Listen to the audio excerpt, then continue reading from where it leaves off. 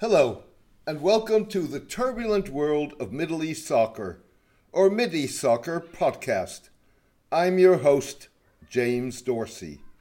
When Fayed Mustafa, Palestine's ambassador in Ankara, expressed interest in June in negotiating with Turkey an agreement on the delineation of maritime boundaries in the Eastern Mediterranean and cooperating on the exploitation of natural resources, he was repositioning Palestine in the larger struggle for regional dominance and the future of his state.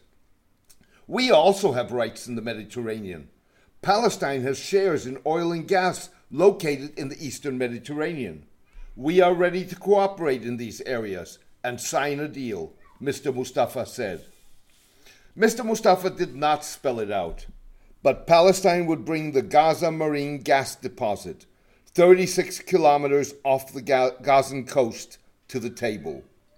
Discovered in 1999, the field, believed to have reserves of 31 billion cubic meters, remains unexplored as a result of multiple armed Israeli-Palestinian clashes, Israeli obstruction, and repeated changes in the consortium that would have ultimately exploited the field.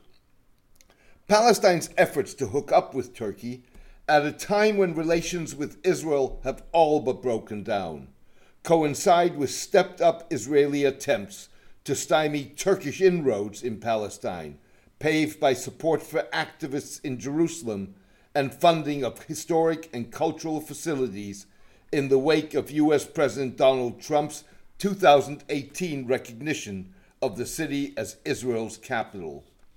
The Palestinian move also is a ploy to counter several steps taken by the United Arab Emirates and Saudi Arabia to confront Turkey and Jerusalem and the Eastern Mediterranean, facilitate a U.S. plan to resolve the Palestinian-Israeli conflict that endorses annexation, and influence the succession of ailing 84-year-old Palestinian President Mahmoud Abbas.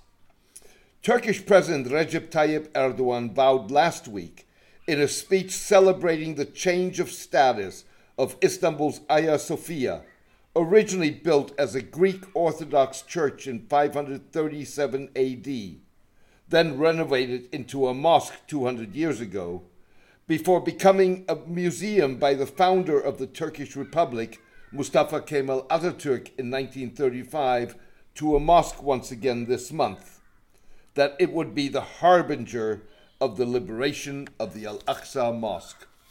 Al-Aqsa on the Haram al-Sharif, or Temple Mount in Jerusalem, is Islam's third holiest shrine. Backed by Israel, Saudi Arabia has sought to muscle its way into the Jordanian-controlled endowment that administers the Haram al-Sharif.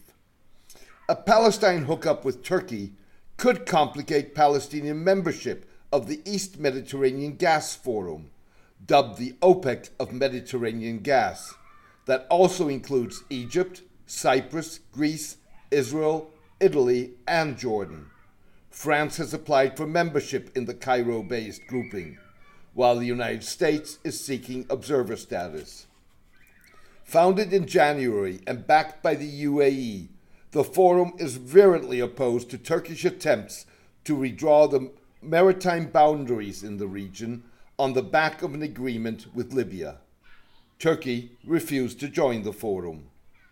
While it is unlikely that the Gaza field will be operational anytime soon, production would reduce Palestinian dependence on Israel.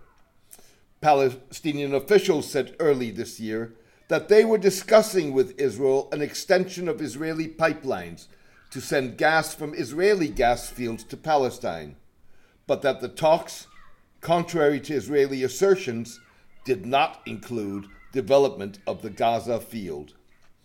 In a twist of irony, Qatar, the UAE's nemesis, would support a pipeline agreement by guaranteeing Palestinian payments for the gas.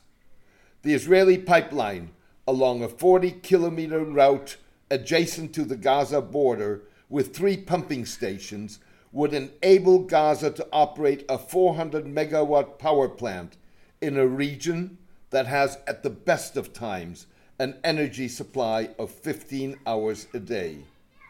The status of the talks remains unclear, given an apparent delay of Prime Minister Benjamin Netanyahu's annexation plans amid international condemnation and U.S. insistence that the Israeli leader postpone his move that had been scheduled for July 1.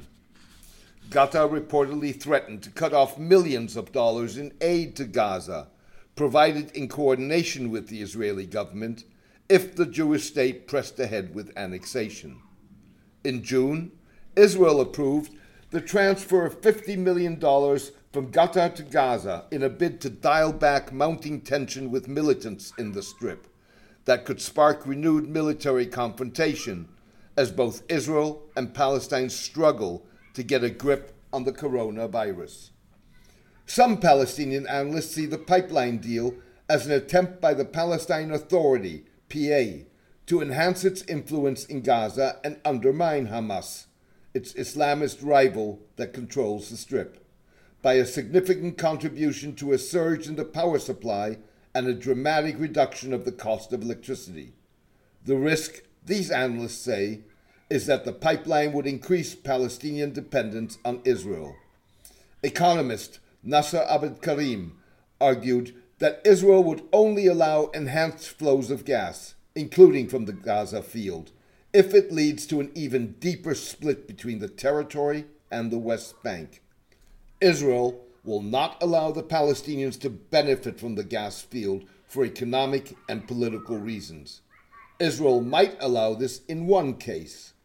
If this plan is part of a bigger project to develop Gaza's economy so that it splits from the Palestine Authority and the West Bank, Mr. Abdul Karim said. Thank you for joining me today. I hope you enjoyed the podcast. A written version of this podcast is on my blog, The Turbulent World of Middle East Soccer, at mideastsoccer.blogspot.com. Please join me for my next podcast in the coming days. Best wishes, and take care in these trying times.